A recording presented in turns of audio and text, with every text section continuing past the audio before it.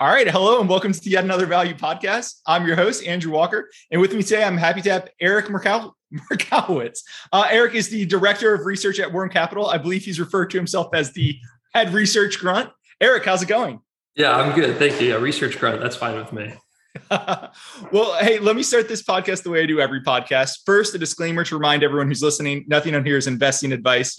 Please do your own work, consult your own advisor. And then second, a pitch with you, my guest.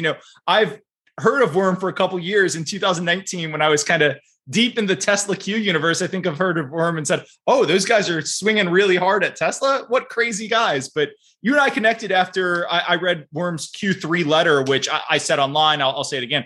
It was just so enlightening to me. I really enjoyed it. It was really thought-provoking. It was all about marginal gains, and I'll be sure to include it in the show notes for anyone who wants to go follow it. But after that, we connected, and I've just found you to be a really thoughtful investor. And I think that's going to come out in the convo we have today. And I've really enjoyed getting the weekly Worm Crawler emails that you send out. Some great links in there. So really happy to have you on the show. That out the way, let's just turn to the company we're going to talk about. It's this little known, under-followed car manufacturer, Tesla. We can start by talking about how you guys found it. We can start by talking about all the misperception that everyone have, but I'll just turn it over to you. What do you want to talk about with Tesla? Yeah, I mean, it's been a position for more than 5 years now. So it's a company we've covered and followed and, really spent years researching. Really goes back to our founder and CIO, Arne Allison. Really sort of experienced the product himself firsthand, drove a Model S. And I think for him, that was the aha moment, getting in the car, driving it, realizing what the potential was. And then also I think seeing the people on the street look at the car. So that was like, late 2015.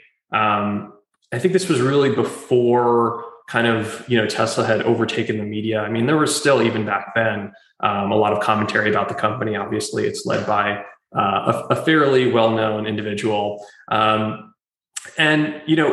can start wherever, but fundamentally, we believe that the company has really been transforming the overall transportation and energy industries. Obviously, it's a company with a massive vision. It's a company that I think is, for better or worse, largely still misunderstood in a lot of ways. I think that we are attracted to companies that are complex. And I think that we personally, as investors, find a lot of opportunity when there's a lot of disagreement about what a company is and isn't. So we're kind of, drawn to companies like Tesla because they are, their vision is so large and so grand, and they're actually, sort of putting the pieces together to make that future a reality. So I remember visiting the Gigafactory, 4 years ago at this point, and just seeing sort of the enormity of what they were trying to build and what they're still building today. And that's expanding, internationally with Gigafactories in Shanghai and Texas and Berlin. So, big picture, it's a true disruptor.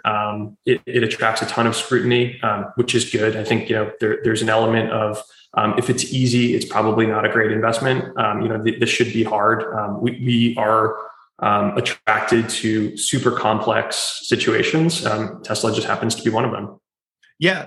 So I've got a lot of baggage with Tesla. I've always loved Elon Musk, if that makes sense. I love the vision, but a lot of the stuff he does, I always look at him like, oh. But you mentioned several times you think Tesla is misunderstood, and we're going to talk valuation. We're going to talk some of the questions that I've had with Elon and Tesla and everything going on. But what do you think maybe one of the main or a couple of the main misunderstandings of Tesla today is? I mean, a classic one is, and you see it all the time, is Tesla's valuation stacked up against the other car manufacturers. That was going to be one of my questions. Yeah. Right. That's a chart crime if I ever saw one. I guess my perspective on that is it's fundamentally not a car company. This has been said by other Tesla analysts and investors, mm-hmm. but it is very much fundamental to trying to understand what the company is building, which it's a highly vertically integrated hardware and software manufacturing firm with a lot of optionality baked in with artificial intelligence and other sort of software enabled platforms. The first modality of transportation is a consumer facing sedan. Eventually, we'll have the Cybertruck, and longer term, we'll have the Semi. But there are other verticals that Tesla is really pushing forward into, and so it's just not fair to necessarily lump it into how it values the valuation versus a GM or a Ford. It's a company with a much different DNA. So that would be maybe the first sort of. Anyway, I see. Yeah, go ahead. Yeah, let me push back on that. So you said it is a company that is vertically integrated hardware and software, which I don't disagree. Like if you've ever driven in a Tesla and then driven in another car company's car, like the difference in integration, it reminds me of that old Apple thing. Like, yeah, you could go buy another smartphone or something, but Apple, it just works. There's just like a little magic in the consumer DNA in the company, and Tesla's clearly got that. But why couldn't I go say, hey, GM is a relatively integrated hardware and software company, and yeah, they produce cars, but they're collecting lots of data, right? They've got a vision of doing other stuff. Like, why does then that apply to every other car company, or why is Tesla particularly unique in that? And for a lot of reasons. I mean, start with GM is not building electric vehicles at scale. I mean, they've only built about 150,000 Bolts, and they all had to be recalled recently. I think the principal difference is that, Tesla has manufactured these cars since the very beginning with 8 cameras around them that's collecting data constantly, that's feeding into the neural net.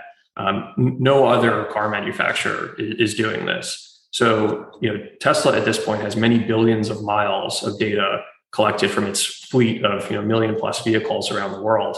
That's a data advantage that is not easily replicable. And the incumbents really have no chance of competing with at this stage. So we see a lot. I mean, frankly, going back like 4 or 5 years at this point, GM and Ford, they've put out a lot of press releases about sort of the future of electric vehicles and their participation in that future. If you look at just wheels on the ground, at the actual ability of these companies to manufacture at scale, it's a much different story.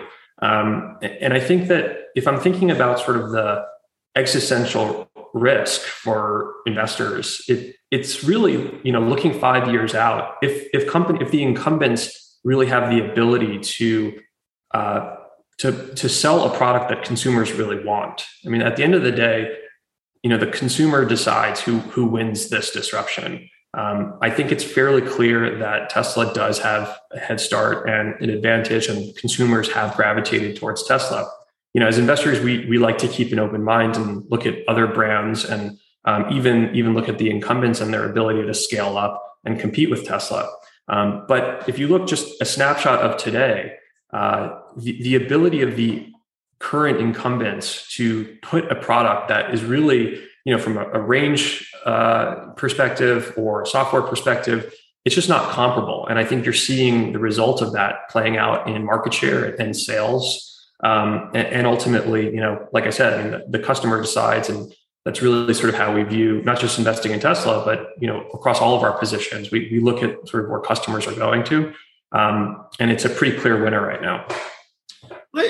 I might come back to valuation in a second, but you mentioned something with the neural nets with Tesla. They've got the 8 cameras around their cars. They've had these for years, so they've got this data advantage. And one thing I remember from when I don't really like.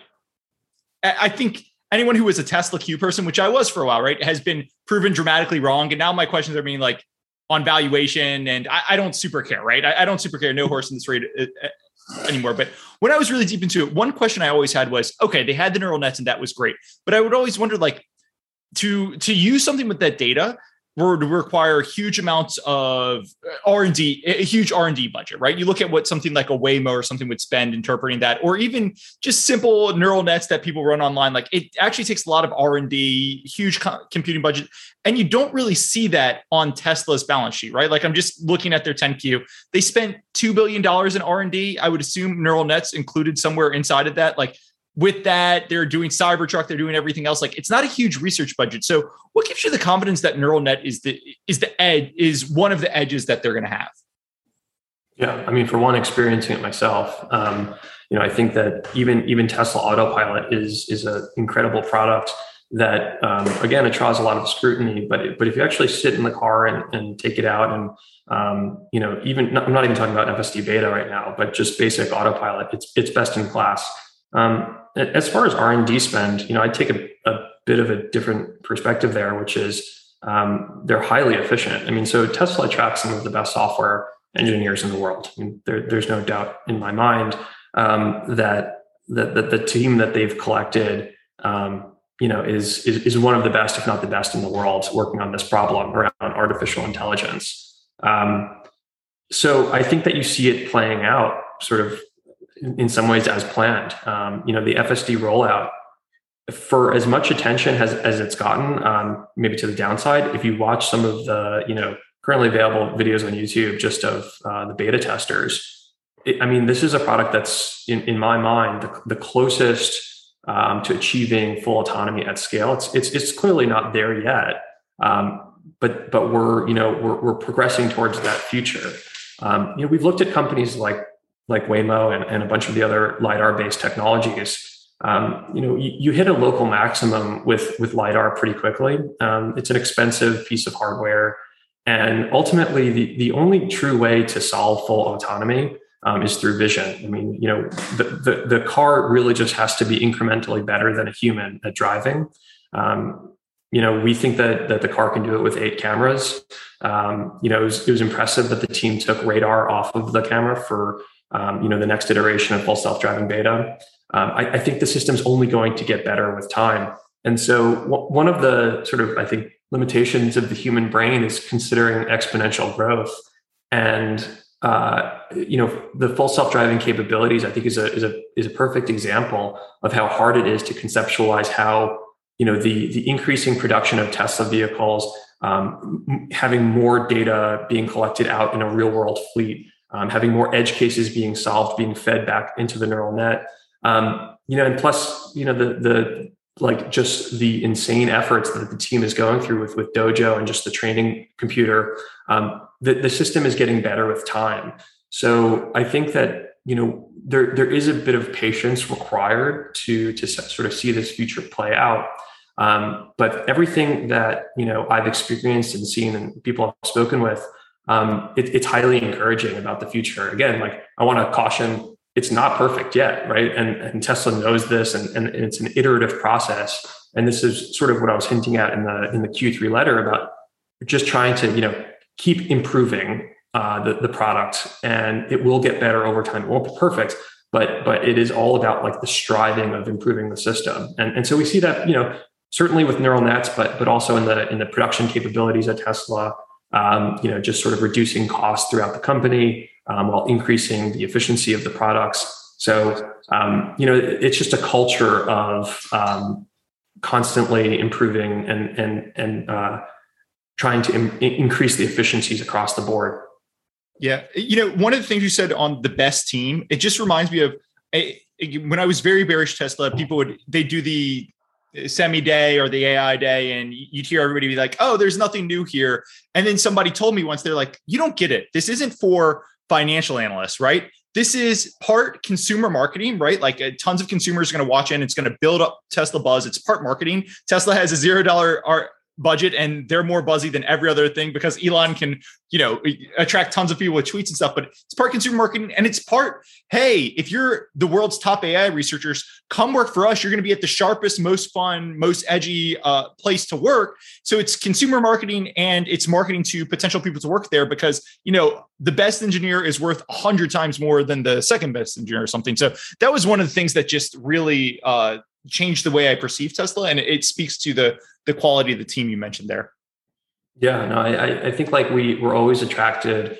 I do think that talent can be a leading indicator for the success of a business. And so when you see top talent flowing to a certain organization, it's a good reason to take a close look at the business. And same thing with, an exodus of talent. I do think though that, because I'm sort of thinking through some of the headlines that I've seen over the last few years with Tesla, but also other companies about, so-and-so executive left the company and went to a competitor. as you know, I mean, all investing is part psychology and just weighting information appropriately. And so, as far as like if you see headlines around, well, so and so is leaving a company, it's just an input to factor in. But I think that you have to go a little bit deeper and really try to understand like the organizational DNA and the types of people that work at these places. Turnover will be high at super hard charging, fast growth tech companies. I mean, you saw that with, Amazon was another big position of ours and still is. I remember stories in 2016, 2017, how tough it was to work at Amazon, the turnover. Get the famous email from Jeff Bezos with either one character was either a question mark or an exclamation point. And either way, it wasn't good. Right. But, those are the sorts of organizations that you kind of want to bet on. And so I think that as an investor, I'm personally attracted to companies where there is a sort of mentality around like, pushing hard and pushing things forward and not being, slow and just being sort of obsessed with the product and obsessed with perfection, because ultimately that will, bear out success. And you'll see over time, I think that the investment returns of companies that sort of have this obsession with product and obsession with consumer, those companies will likely win over time. And those companies also probably happen to be run by founders. They happen to be very hard places to work. They attract top people. But yeah, I mean, I think the goal with any sort of, we want to find companies where just the top people are going there. It's a good indicator for us. You and I've talked, and people can read your letters and see the positions were Tesla, Amazon, Spotify is one that we have in common that we talked about. But you just mentioned the hard charging, it's returns to scale, these winner take all type dynamics in these markets with infinite scale possibility. That's obviously a common theme through what you're investing in, what Worm's investing in. 20 years ago, that type of theme didn't exist. Do you think Worm could have invested like 20 years ago, or is it style just like particularly suited for today's market, which is likely to be even better suited for tomorrow's market? Yeah. So, I mean, just some historical background on Worm Capital. I mean, it was founded by Arnie Allison, who I speak to every day. And he was a turnaround investor for many years in the 90s and early 2000s. And he was, kind of classic cigar butts looking for value. Really had a transformation in 2010, 2011, 2012. He was reading a lot of like Clayton Christensen, Innovator's Dilemma, thinking a lot about disruption, really focusing at that point on Amazon and AWS. So, his sort of, I think, aha moment going back to 2011, 2012 was, the internet itself was like our big bang. I mean, it was the defining moment for what changed the future of business. So we have this sort of like internal, lexicon at Worm Capital. We call it the fully connected world, and it's the single room hypothesis. So the internet created this entirely new structure of business where everything happens and everything's out in the open. There's full transparency. And so what does that do to valuations? What does that do to the ability to scale businesses?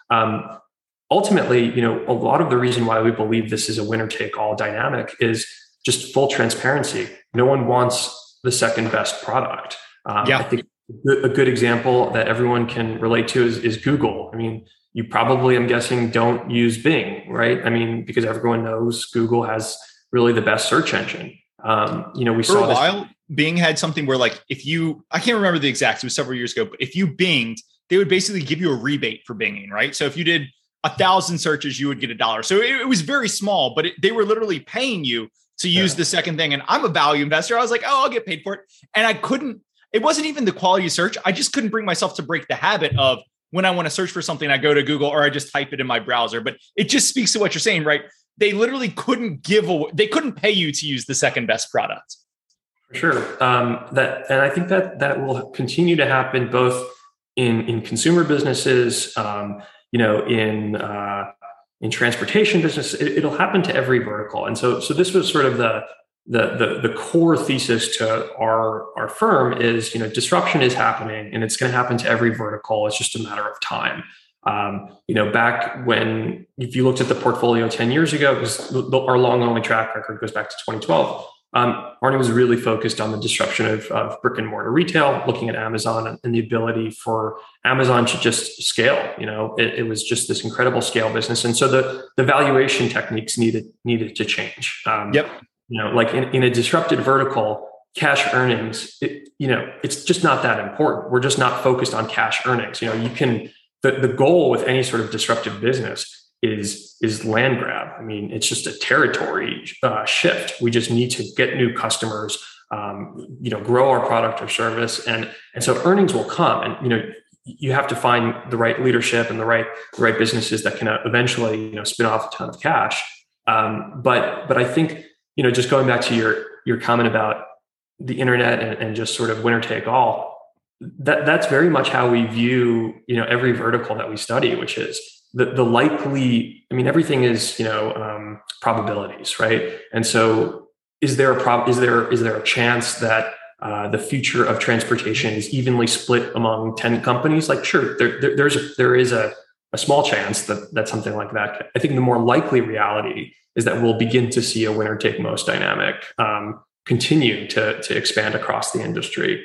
And so that, that creates, natural pair trades that, this is a super messy time. I think, like, if you just look at sort of the industry, we're still really early, and it's going to get even messier over the next decade. Specifically in transportation. I think that you're going to see small companies today get really, really big. I think you're going to see big companies today get really small. And for us, that just creates opportunity. All of this change creates opportunity. It's healthy. We're going from less than really, 5% of new sales being electric vehicles to eventually 100%. Yep. No question in my mind that eventually it'll be 100%. It's just a question of, when that happens. And I think it could be a lot sooner than people realize. And so I think the core focus for us right now is, like, every day is a new day. We just sort of start with everything with a first principles approach and just ask, who's got the best product today? Who most likely has the best product tomorrow? And then, we kind of make our decisions accordingly from there. I like how you said first principles. It's one of the things, again, coming from a little bit of a Tesla Q, which is the symbol for people who thought Tesla was going to go bankrupt thing. One of the big pushbacks on the AI driving was, hey, Tesla doesn't use LiDAR and everyone else uses LiDAR. And one time I heard Elon Musk say, hey, humans don't use LiDAR and humans are able to drive right now. And LiDAR is this big expensive thing. Like, if you really want to solve this and cheaply and cost effectively, like, you need to do it without LiDAR. So it's just one of those things. He went to first principles and he rebutted this thing that, again, that had been a big bear point for a long time. But let's go back to valuation for a second. So when we first started talking, one of the first things we said was, you said it was a chart crime, right? Tesla is valued against every other car company and they're worth more than every other car company. And people obviously look at them and they say, Toyota's selling 100 times the amount of cars Tesla sells, and look at all these big plants and all this history. Obviously, a lot of that goes away in the technological change, but at some point valuation has to matter, right? So Tesla's over $1 trillion, worth more than every car company combined, at the height of all of their values and stuff. So how do you look at the Tesla valuation? You have to look forward. With any sort of business like Tesla, you have to look, at least 3 to 5 years out. We look out 3 to 5 years, and then ideally we're even looking, towards 2030, but 3 to 5 years is where we can really get a significant degree of confidence in where the business will be operating at. Look, there are very few, if any, historical examples of manufacturing firms at scale growing 50% a year. I would challenge anyone to really, find a $10 billion or more market cap company with hard manufacturing growing 50% a year for the next decade. They just don't exist. Tesla really is, in my opinion, the only large scale manufacturing firm that has this growth trajectory. And so when you look at some of the, I suppose maybe like the sell side analysts and sort of how they're modeling out the growth over the next 3 to 5 years, I don't think that they're really factoring in necessarily truly 50% growth. The company is is opening, factories today. I think it's more than likely that they will be opening new gigafactories years from now as well, and that growth will compound over time. So, the other sort of I think main thing that we focus on is really the manufacturing techniques that are completely new to the auto industry, and frankly, this is really one of Tesla's core competencies and core advantages is being able to not just manufacture at scale, but manufacture with improving margins over time. So I think in Q3 you started to get a glimpse of some of the gap margins. It was like 14.6%, I think, in Q3. At a time when the average selling price of each vehicle is going down like 5-6%. So this is like a result of just completely retooling what it looks like to actually make in this case, a car. Over time, there'll be other products. That's like a profound revolution across the manufacturing industry. Why isn't that? Because this reminds me of the stuff with Toyota in the 70s and 80s. Like at some point, there is a limit to how far ahead you can get into with this, the marginal efficiency, right? There's a limit to how far ahead you can get in terms of manufacturing. So why is that such a sustainable advantage for Tesla? Like if GM, now there is the question, could they really commit themselves for 5 years? The cultural imperative, but maybe a Rivian or something. Like if one of these guys really commits themselves, is Tesla really going to be able to have that big of an edge for that long from manufacturing EVs better? Yeah, it's not purely also a hardware it's also the software that enables these cars to actually improve over time with increased range abilities. I think the 4680 production line, we'll see, when it gets up and running, but the sort of scale and efficiencies that it can reach. I mean, I don't know what the future looks like in 5 years. All I know is kind of what's in front of us today. And Tesla is probably at least 5-6 years ahead of the competition. So I think that you will find the competitors coming to market. I think you're already seeing it with both startups like Lucid and Fisker and all these other EV companies, but also GM and Ford. They are producing electric vehicles. They're not doing it necessarily at a level of scale and profitability that's anywhere close to Tesla right now. And I think that the other thing that's sort of hard to conceptualize, but I think is very realistic, is Tesla's gains in manufacturing capabilities only compound over time.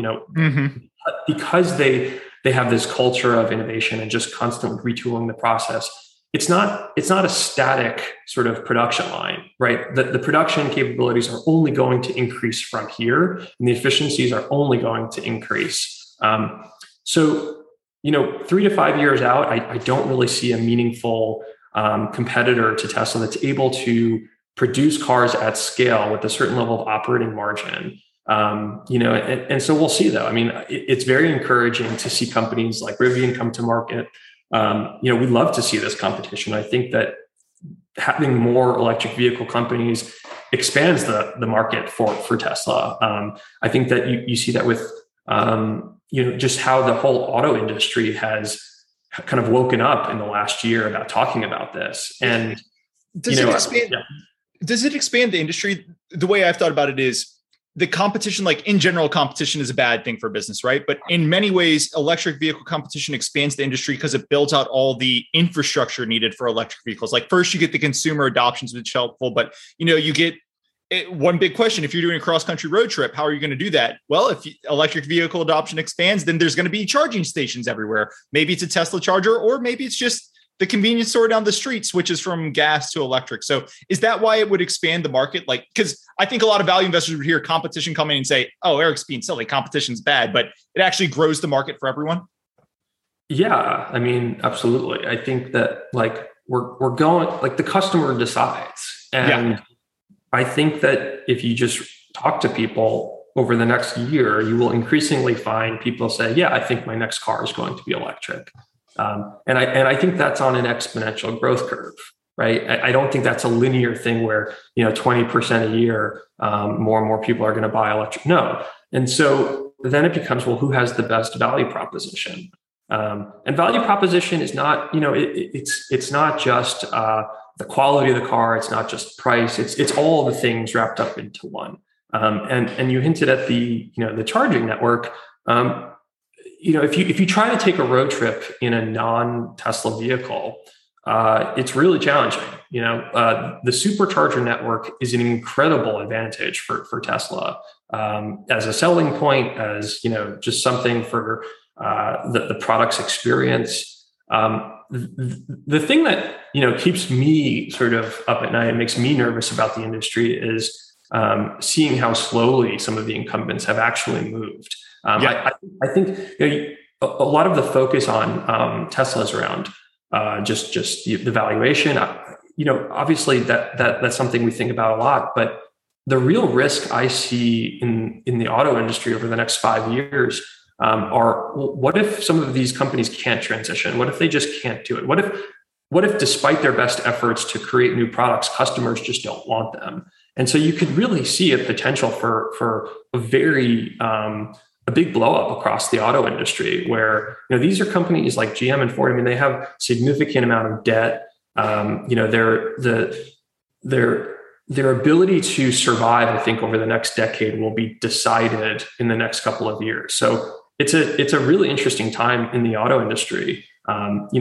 If we will see this like true consolidation into one company, it remains to be seen. I think that right now, Tesla is building more and more durable advantages, and their competitors have been really slow. So we'll see what happens. We're watching it obviously pretty closely. So there's lots of growth optionality with Tesla. I mean, one of the things I think investors have learned over the past 10 years is if you've got a company that consumers love, there's always going to be lots of great growth optionality. But Tesla in particular has some pretty interesting, if consumers love you and they give you $100 for your product, that's one thing. But if consumers love you and they give you $50,000 for your product, that's another thing. Tesla's got lots of great growth optionality. I think the biggest one obviously would be if they win self-driving autonomous network of vehicles going across the country, that's cajillions. But there's been lots of debates around things like Tesla insurance operations or a couple other. Do you think there's any particular places where there's debate that you just think silly, or are there any growth optionalities that you think are particularly exciting that you think might be understated? Yeah, that's a great question. So I think when we think about Tesla internally, we think that there's a few lotto tickets, right? So for me, I mean, I focus a lot on just the possibilities of end-to-end trucking logistics. So that's $1 trillion vertical that Tesla has a meaningful ability to really disrupt. Another one really is energy storage. So if you look at sort of what the future of energy distribution looks like, it's more than likely a much more decentralized future than what we have today. So right now you have a local utility and you buy your energy from them. Great. That's great for the utility companies. But what if you have a battery pack in your car, a battery in your home, and you're able to sell excess energy back into the grid when you're not using it? So I think that virtual power plants and Tesla's Autobidder software are another potential lever of optionality. In addition to just the overall energy storage business, if you look at some of the projects that they've done, particularly in Australia, the Hornsdale project is really compelling just for stationary storage. I think this is just based on pure cost and efficiency. We are headed towards a solar and wind and battery powered future. The limitation right now is just battery production capability. Yep. So over time, you're going to see Tesla just continue to grow their battery energy business. Over time, I think also, the consumer solar business will grow. That's obviously not a super, it's not the most focused part of the business right now, because Tesla's just going after bigger opportunities with Megapack and some of the utility scale projects that they're working on. But I think that there's a ton of optionality within energy. I mean, Elon's commented, I think going back to Q3 2019 or maybe 2020, but just that, energy revenues could eventually eclipse the auto revenues. That's a big statement. And I think that what's so attractive about it is it's recurring revenue. It's recurring revenue. They take a transaction fee off of any sort of on AutoBidder, or just the utility level energy distribution software. It's super scalable. We just kind of need the batteries right now, and yeah. I used to cover utilities, and this was always the dream, and this is what you hoped. And I'll come to the SolarCity stuff in a second, but this is what you hoped, right? Like the dream would be if you can get batteries cheap enough and they can store enough energy, you literally give every home on the block a battery. You put four solar tires on their roof, and when they're not using energy, it just stores it in the battery. And then when they are using energy, solar tires or the battery charges it, and you basically. Yeah, you're going to need a grid for backup for high demands and stuff, but you can pretty much power every home. And if you're Tesla and you've got the best battery, like battery and solar panel, you're going to own that consumer once you put it in their house. It's a pretty crazy optionality. I mean, what's the EV of every electric utility in the country? Because that's pretty much what that could replace if successful. Obviously, you said it was a lotto ticket, so I'm fine saying that's probably a lotto ticket, but that's the dream, right?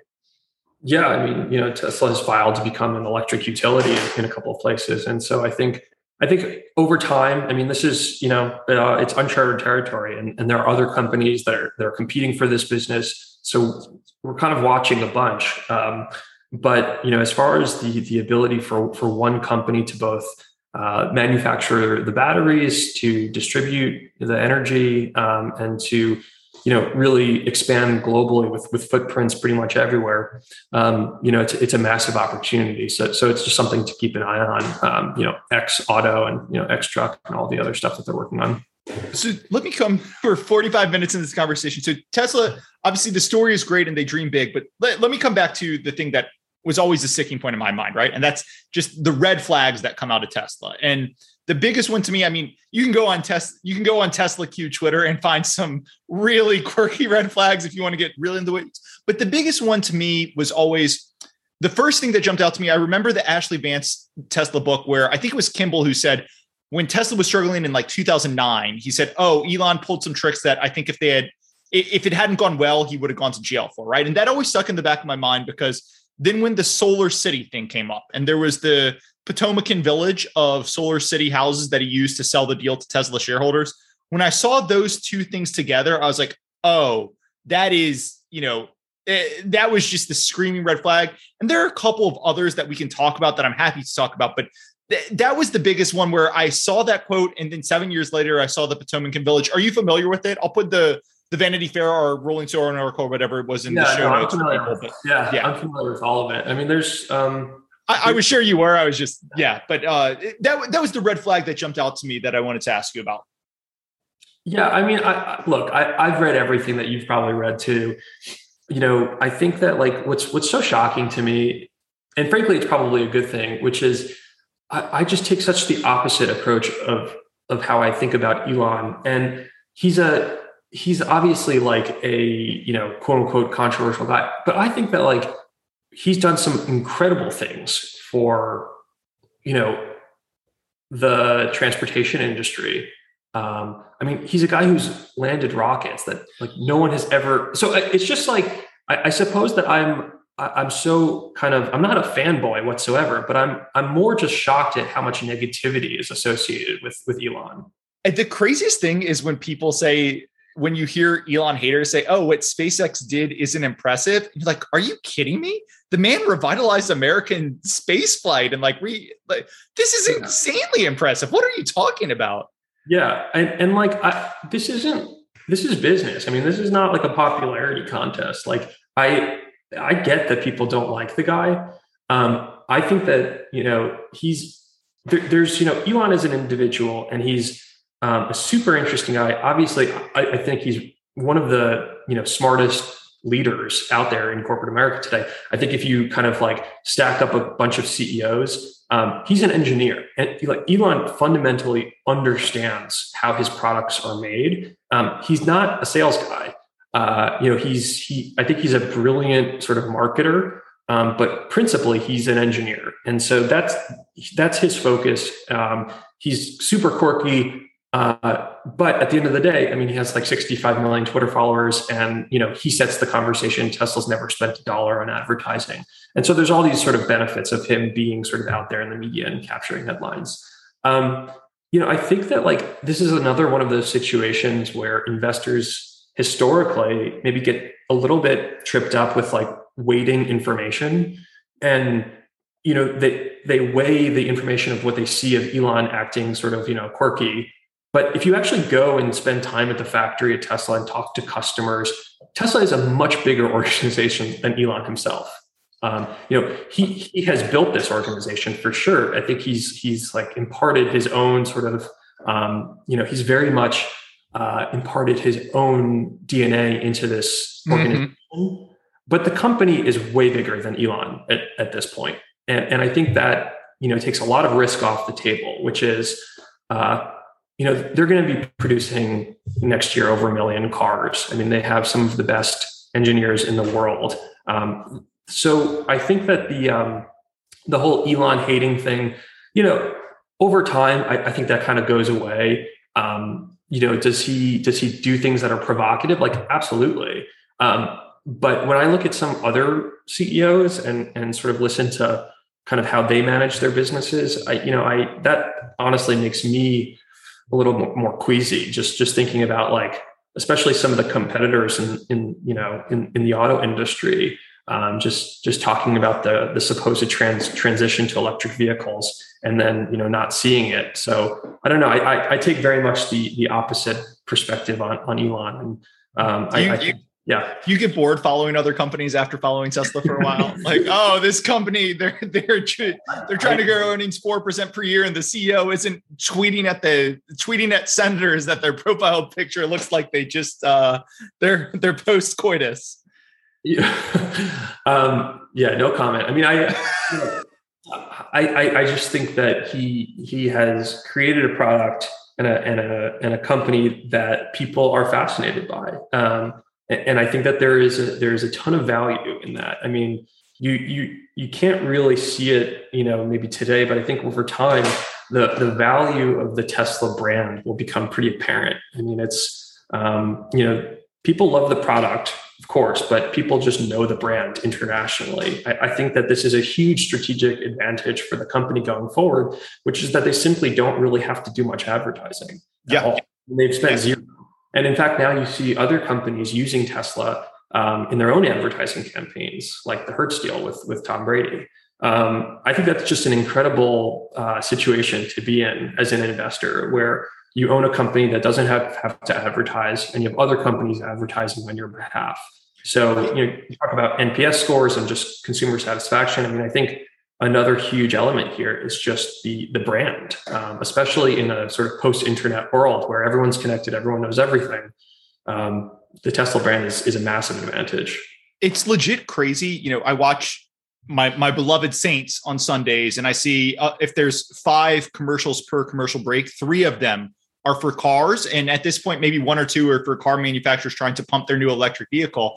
And so, they're auto manufacturers are advertising everywhere. And despite that, when you talk to someone who's getting a new car, the top of their wish list is probably going to be a Tesla. And Tesla has spent, again, $0. It just speaks to the consumer love. I think we've addressed most of the thoughts I wanted to. Is there anything else on, I've got one more question on Tesla, and then I want to talk Spotify for a quick second. But is there anything else on, the red flags at Tesla that we haven't addressed that you think maybe get people up in arms that you wanted to address? I think that, no, I think a lot of those red flags are frankly kind of bullshit. I think that Tesla's so fascinating to me because it's like, it's a Rorschach test. I mean, 2 people can look at the same bit of information, the same data, and walk away with it with 2 totally different perspectives. So I think that, I just like love messy situations like this. I think like we're just drawn to, part of our ethos as a firm, it's just like we're drawn to this complexity because, this is all a big puzzle. We're just trying to put together the pieces. What's the red flag at Tesla that you see bears cite the most that you think is the silliest, or, you guys see and y'all just laugh at the most? there's a whole bunch, but I mean, like that, Tesla will never be profitable. I mean, that's something that's been disproven. Yeah. I mean, and that's okay. I mean, I don't mind any of these critiques. I think that they're healthy. They created a great opportunity for us. If all information was accurate and there was no misleading articles, our edge would decay. A lot of edge just comes from knowledge and time arbitrage. And so this has been historically sort of one of the most divisive companies, which creates opportunity. So it's frustrating when I hear the bears arguments, but I also have to kind of give thanks for them. My favorite is, just because it's so disproven, is the competition is going to kill Tesla. I think if you were citing this 3 or 4 years ago, it made sense. And there's a particular Tesla bear who, just publishes the list of all the upcoming EVs that are going to be Tesla killer. It's like, okay, but you've been saying this for 8 years and there's not really a demand problem for Tesla. We haven't seen one. Like, if competition was going to kill them, it's not to say that Tesla, a new product can't come along and supplant Tesla, or, markets evolve. But at this point, that's been so disproven. GM's not going to come all of a sudden with the Tesla killer or something. It's been so disproven. You're just citing the same old things for 7 years at this point. I mean, every day is a new day. Maybe tomorrow, there is a competitor that comes out with a product that's has a better value proposition. So I always want to keep an open mind. I will say it's pretty shocking to me how I used to live in New York, so I feel like I can criticize New York guys. But a lot of guys, hey, watch it! You're talking to someone coming to you from Manhattan right now. I lived in Manhattan for 10 plus years, so I have a little Manhattan street cred. But there's like a New York mentality of like, saying things, but not really being able to back it up. And that's one example of this whole competitors are coming from Tesla. I go out and I speak to dealers and I test drive all of the competitors. I think that, the research process, you kind of have to just get out there and talk to people and experience these products for yourself. I mean, it's crazy to me that, people talk about the Tesla competitors and then have never actually driven any of these cars themselves. I mean, it's ludicrous. It's a product that you can just go easily walk into an Audi dealership and test drive the e-tron. And I guarantee that a lot of these guys who are criticizing Tesla and saying that e-tron's going to kill the Model 3, they've probably never even driven one. So I think that's just it's maybe a bit of laziness, or I'm not sure exactly what it is that compels people to have such a strong opinion about something without really just kind of doing the basic homework. But again, that's good for just the market and creating opportunity. Yeah, there's a limit to what you can do, right? Like if you're looking at a space shuttle company, obviously you can't go fly a space shuttle yourself to test drive the product. But it reminds me, I was very bearish Peloton for a long time until I got the product and tried it, and then I was like, oh, like you can debate whether the stock's undervalued or an opportunity or not, but there is something different about this product. And in hindsight, I look at it and I was like, Andrew, that was pretty lazy, right? Like you don't have to go buy the Peloton, but you could have at least gone to the Peloton store down the street and like tried the product or something, right? So I agree with you on Tesla. Last thing on Tesla, we mentioned valuation a few times. I just want to come back to it. Tesla, I don't know where it is right now. It's around $1,100 per share, about a $1 trillion market cap. And we've mentioned valuation a few times. So I just want to ask, what's the fairish valuation for Tesla? Obviously, there's a whole range of outcomes, but how do you guys look at fair value for Tesla?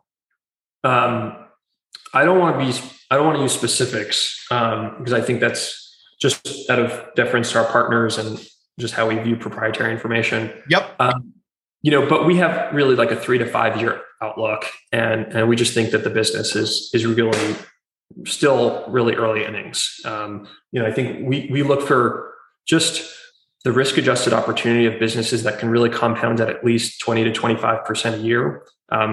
Tesla's materially higher than that.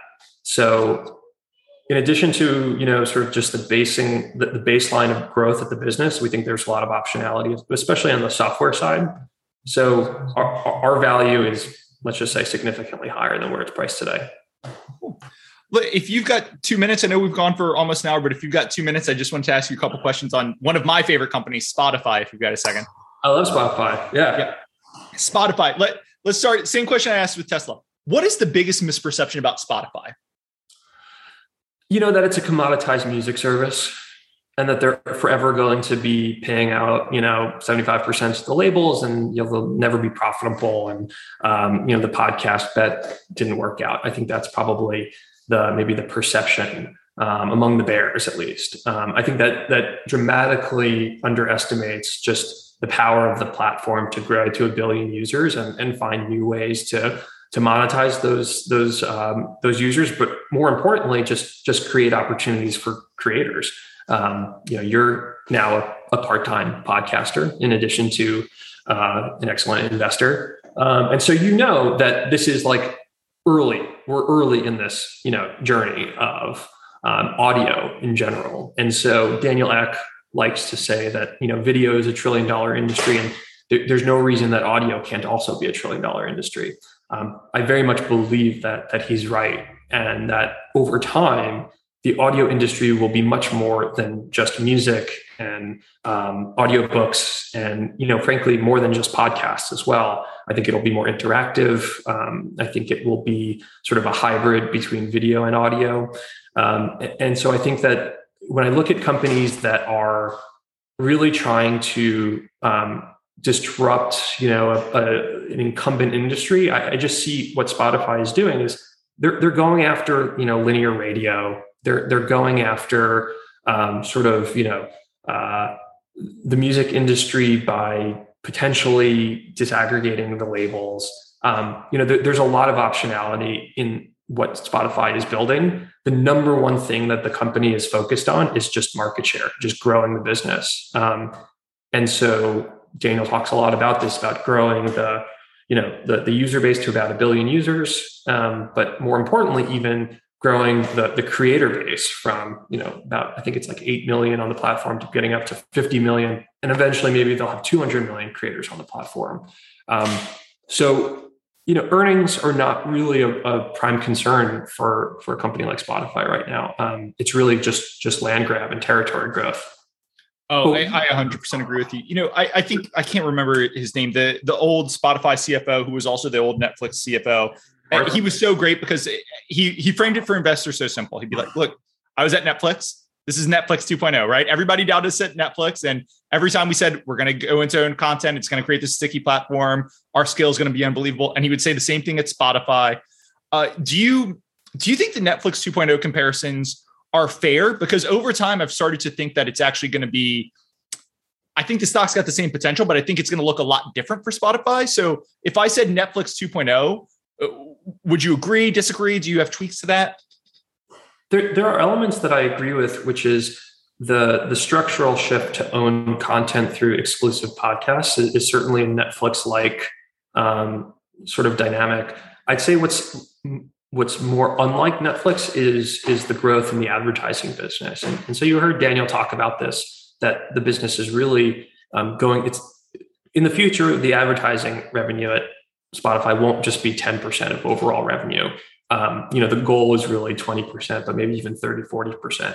So unlike Netflix, I think that Spotify is creating some really compelling opportunities for advertisers. And this is like uncharted territory. I mean, no one really has built what really Spotify is doing is building like Google AdSense for audio. I mean, that doesn't exist at scale right now. I mean, if you look at like how media buys work across the radio industry, it's all like regional and it's just based on personal relationships. You can't just go and have like a 30-second audio ad and just distribute it, immediately to the world and hit your demographic.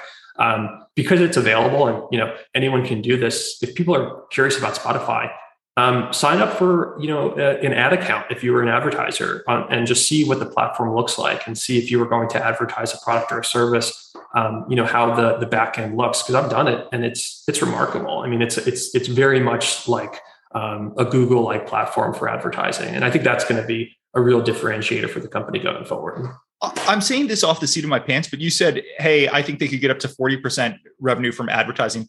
I think it could be higher in the long term if they really pushed on the podcast and the own content, because, I think people just don't get podcast The Original, they're so untargeted with the advertisements. I use this example all the time, but I listened to a Bill Simmons podcast once where he did an ad read for FanDuel online sports betting. And at the time, online sports betting was legalized in 8 states. And they weren't even 8 of the largest states in the US. It wasn't New York, which is where I live. It wasn't California. It wasn't Texas, but he did an ad for 8 states. And I just listened to that. And that was one of the things that clicked for me. I was like, if Spotify figures this out, they could just have Bill Simmons do 2 ad reads right here. One for the 8 states where sports betting is legal, and then one for for 42 other states, which could be anything. They could just segment it, and FanDuel would probably pay the exact same rate just to get those 8 states. And then the other 42 states, they could do a different thing. It's a better experience for me because I'm not hearing something from FanDuel and saying, God, I wish I could bet on the Saints this weekend. And it's a better experience for everyone, makes a ton more money. And that was just one of the little things that I heard where I was like, oh my God, the advertising opportunity on podcasting could be huge. I listen to podcasts and music. I know this is unique, but pretty much 10 hours a day, I'm listening to music in the background. It's just so much opportunity with that user base and everything. And somebody tweeted this today. How many companies are there with the potential to get to 1 billion users in the world that are trading for under $100 billion right now? Spotify might be the only one. Yeah, there's only a handful. I totally agree with all of that. And I think that, if you just look at the CPMs on some of those ads, it's really attractive. And so, we'll see how it shakes out over time, what those percentages look like. But it's triple digit growth on the ad business right now at Spotify, and they're firing on all cylinders. What worries you most about Spotify? That's a good question. So there isn't anything that is like materially threatening in the short term. I suppose you can make the argument that some of the bigger tech companies like Apple and Google really prevent Spotify from growing into what they can be. So I think you do that with kind of the Apple tax, just paying out and just Apple limiting the ability for apps within their ecosystem to kind of grow and flourish. So that's, I suppose, just a headwind or something that's concerning. Isn't that Spotify playing on hard mode right now, though? And at some point, if that headwind ever dissipated, like the company would be free to really unshackle? I think so. Yeah. And I think that, you just kind of have to think through some of the downside and, maybe growth is slower than anticipated. I think that's very unrealistic. I think that everything that I've seen and all the leading indicators are, there's ample opportunity ahead for the company to grow internationally. Some of the developing markets, especially where it's hard, right? I mean, it's hard to launch in a developing market where you're still trying to figure out pricing options, advertisement.